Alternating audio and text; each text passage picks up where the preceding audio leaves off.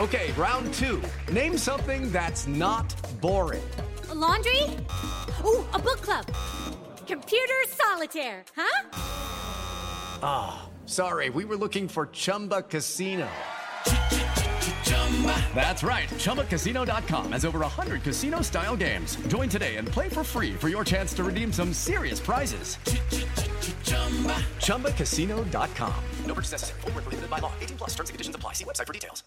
Hey everybody, Chris O'Falius here. If you're listening to this on the day it comes out, it is currently October 7th, 2021. We've just begun spooky season, and all of the episodes of Krista Makes a Podcast are at least somewhat Halloween themed.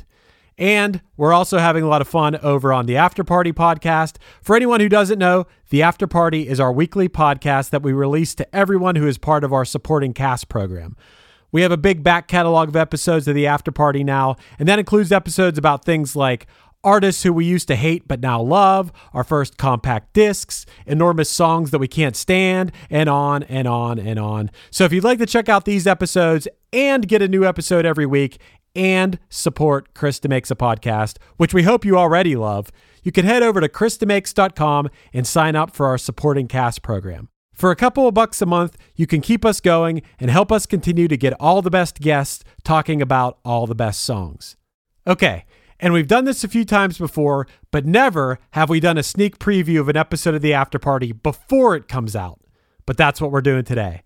We're starting a new series with the After Party podcast called Classic Albums Revisited, in which Chris and I do a track-by-track look back at entire albums. And what better place to start than with Green Day's 1994 classic, Dookie. We're going to give you the first 15 minutes or so of this episode, and for those of you who are already part of our supporting cast, you'll be able to hear the rest of it this coming Monday, and for anyone who isn't and wants to hear the rest, all you got to do is head over to KristaMakes.com and sign up. Okay, that's all for now. I'm going to go watch Squid Game while you guys enjoy this little sneak peek of the After Party. Welcome to the After Party. Ready, set, let's go. Welcome to the After Party, the show after the show. Learn a little something new. Join us for the ride. Chris and Chris want all of you to know. The After Party's where it's at. The show after the show.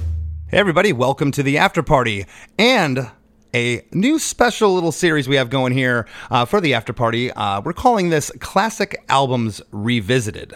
And what better place to start for a classic album series than on February 1st, 1994, when an album was released into the world that at least partially changed the musical landscape of my life. And that was Green Day Dookie. And I'm sure a lot of people out there listening to this can say the same exact thing. Absolutely. You know, the band, they were on pretty much every punk rocker's radar prior to this, but they hadn't broke out to the masses. And it was really cool to see their trajectory and how the band started and how they promoted themselves and what Lookout Records was doing as an independent label at that time. And, you know, Green Day was really the catalyst that, it paved the way for bands such as Offspring and Rancid later on to have the meteoric success that they had. For sure. I had some friends that were into punk rock, a few older friends who maybe knew a little bit more than me.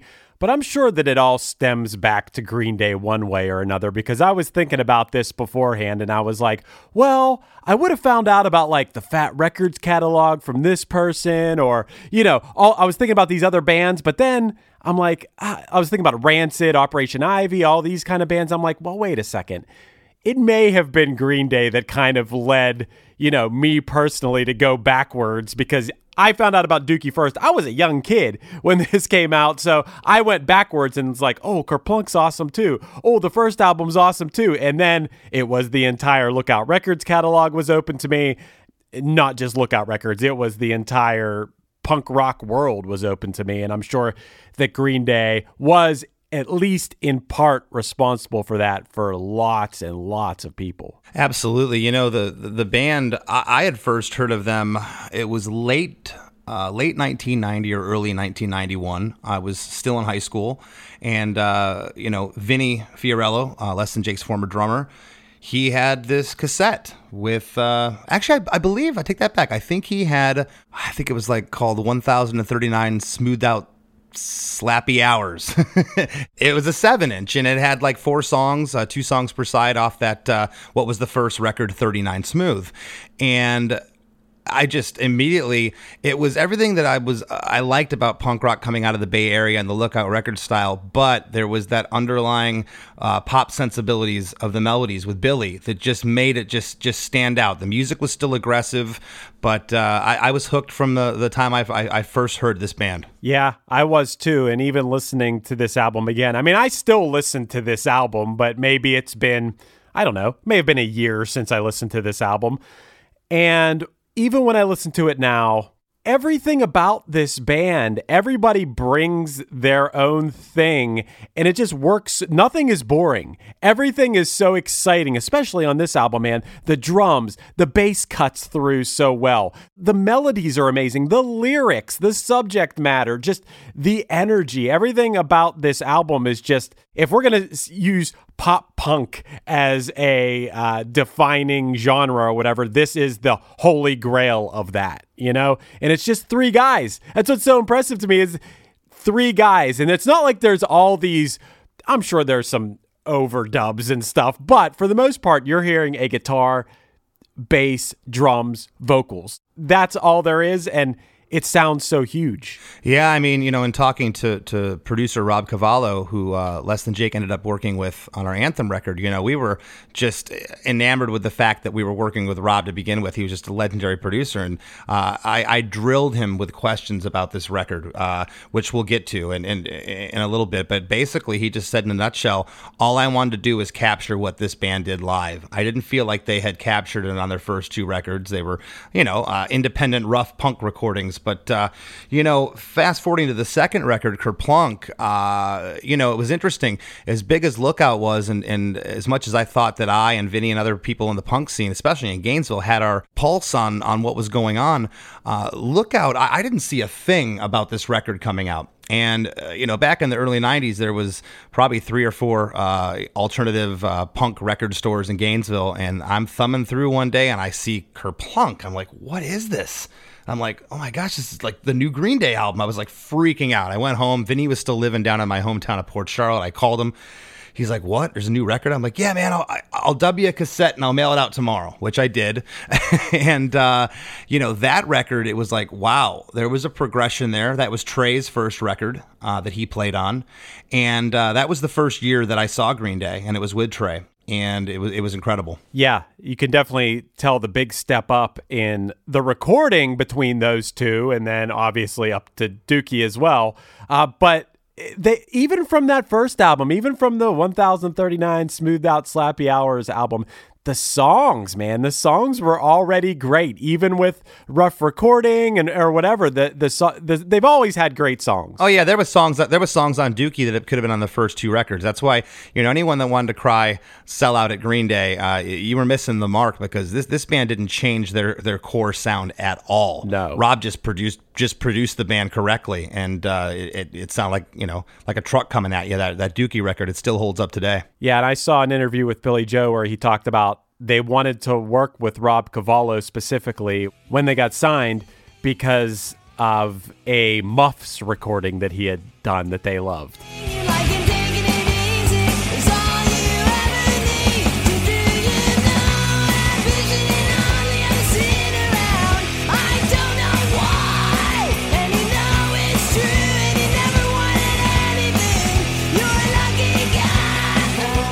Yeah. Rob had done that record, and Rob's just I think a lot of producers are, but I mean, his biggest influence as a producer is the Beatles. Billy Joe loves the Beatles, and I really think that that's where he kind of got past Billy's wall. Billy was, like a lot of us as young songwriters, just kind of guarded about his songwriting, and Rob told me some stories. It was tough getting them to want to listen essentially to the fourth person in a band, the producer, the fourth ingredient of saying, hey, I think this is what you should do with your songs, and that's hard as a young songwriter. It was March of '93 that Green Day rolled back through Gainesville. I saw them for the second time, and it was that night that they played they played Basket Case, When I Come Around, and Longview. So this was a full 10 months before the record was released. I remember Longview in particular that night, just that bass line. And I was like, man, this song is incredible. And Rob told me that everything about that song was the same. I think there's actually a demo on YouTube, but the very ending, the chorus was only once. And he said, chorus needs to be doubled. And Billy argued with him. And Rob basically said, come here. And he played him like a bunch of songs, I don't know, Beatles songs, different songs of how, the last chorus you kind of drive home. And Billy's kind of like, okay, I don't have a point here. And it ended up being how it was. But I remember them playing those songs. I remember When I Come Around that night. I thought it was just so cool. It reminded me of this band on Lookout at the time called Crimp Shrine, who didn't really have any vocal melody, but they would play this kind of sludgy punk rock. And When I Come Around was a different song for Green Day at that point. It was September of 93. They came back through Gainesville at a bigger venue because they were supporting Bad Religion. It was Seaweed, Green Day, and Bad Religion. And when Green Day played that night, there was probably 1,200 people in the building. It was basically their show. I mean, I love Bad Religion, but you could just feel the energy in the air. And they played Longview. Again that night. I think Basket Case and the other songs I mentioned, but Longview in particular, I remember hearing that, and I already kind of knew the song second time hearing it. That's how catchy it was. Dude, when you listen to this album front to back, it runs you over. I noticed that there's a common thread of all the songs on this album, yet every song on this album is also its own thing. It's very interesting because it kind of sounds the same. Yeah, Longview sounds a little different, and When I Come Around sounds a little different than the rest of it. But it's also every song stands on its own. It's amazing, like what they did. This perfect 14 and a half songs or whatever. But I wanted to go through these songs and kind of talk about each one. Like, sure. Something that stands out about these songs. And it starts with Burnout, which, dude, how awesome is it to just start, boom, vocals. I declare I don't care no more. I'm running up and out and growing bored in my smoke-jet boring room. I dream that I don't care no more. You're appealing to young people. I mean, not just young people. Anyone can relate to these lyrics, but that first song is just, I mean, it's a perfect first song, Well, yeah, I mean, and I know my band took a page out of that book with kind of self-deprecating lyrics, almost that could fit in with what was happening in the alternative grunge scene at the time. That lyric you just laid out, yeah. But yet it was sung over this poppy music. It's like, wait a second, there's this dark, angsty lyric that all these teenagers around the world are going to immediately gravitate to and get, but there's this poppy music behind it. It's not dirgy. It's not grungy. It's not, minor chords. It's poppy. It's upbeat, major. And that is a common theme on this album is these dark lyrics. It's, I'm not growing up. I'm just burning out and I stand in line to walk amongst the dead, which if you sang that in a grunge song, it could sound like some dark shit. But in this song, it's just such an upbeat, uplifting song musically paired with such dark lyrics. I mean, this had to be an influence of like Alkaline Trio, like it's kind of the same sort of thing. And so I just think Burnout's such a great first song. And Trey gets to show off in the first song.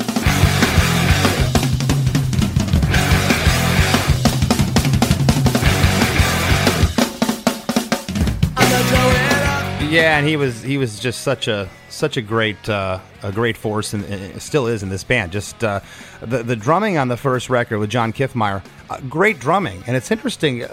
Kind of feels like Trey has a lot of the same movements and sound, and Trey was able to keep the Green Day sound but make it his own. That little drum solo he does in Burnout, it's amazing. I can hear Keith Moon in there, just the reckless abandon of the drumming. I know the Who Trey is a huge Who fan, but what that part reminded me of from the very first time I heard it, Chris, I don't know if you've ever heard of this song. It's the first track. Back in 1978, Kiss did 4 solo records. Each band member put a solo record out. They all flopped except for Ace Frehley's. And Ace's record, the first song on the record is called Rip It Out. And there's a drum part in the middle of that song, bridge part, that's very reminiscent of Burnout.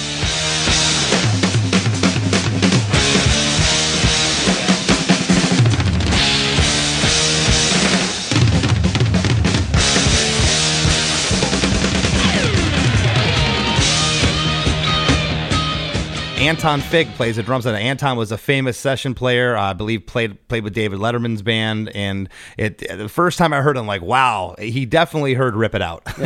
That's awesome. I mean, I think Trey, his band is enormous, so it's hard to say that someone's underrated. But I don't hear people talk about Trey in these, like, who's the best drummer conversations. Everyone's talking about Travis and Josh Freese and everybody, but I think Trey, you can make a pretty good argument for him. He's very unique. It's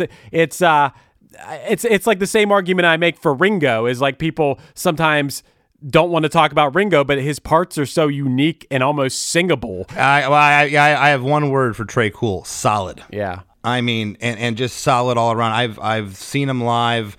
The groove is just there. The guy's flawless. And you're right. I think he should be mentioned in those circles of the Travis Barkers and Josh Freese. I think he's that good. As we move to the second song of the album, it's Having a Blast. And when I listen to this song, the first thing I'm thinking is, which I've never thought about before today, is, wow, could you write this song now and get away with it? It's like a lot about, like, no one here is getting out alive. I wouldn't take anything away from that, and I'm sure that's not what they meant, but I could see these lyrics of this song getting extra scrutinized if it came out today when you look at it.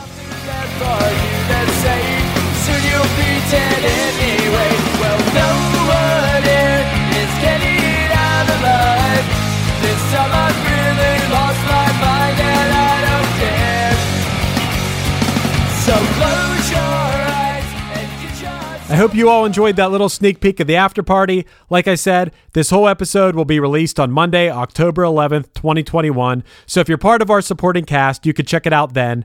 If you're not, head over to chrisdemakes.com and sign up. Not only will you hear this episode and all upcoming episodes, but you also get an entire back catalog of great pods. Not to mention, you'll be keeping the lights on over here at Chris DeMakes a Podcast. Thanks, everybody. Hell yeah. With Lucky Land Slots, you can get lucky just about anywhere. Dearly beloved, we are gathered here today to... Has anyone seen the bride and groom? Sorry, we're here. We were getting lucky in the limo and we lost track of time. No, Lucky Land Casino, with cash prizes that add up quicker than a guest registry. In that case, I pronounce you lucky. Play for free at LuckyLandSlots.com. Daily bonuses are waiting. No purchase necessary. Void where prohibited by law. 18+. Terms and conditions apply. See website for details. Hey everyone, this is Tuck from Fit for a King, an off-road minivan. Every week I bring you fun interviews alongside your favorite metalcore entertainers with my new podcast, Get Tucked. Join me every Monday with bands like Counterparts, Crystal Lake, like Moths to Flames, and many more. We play unsigned and undiscovered bands, deep dive into each artist's history, and of course provide the greatest breakdowns in current metalcore. Tune in to Get Tucked every Monday, out now through Sound Talent Media.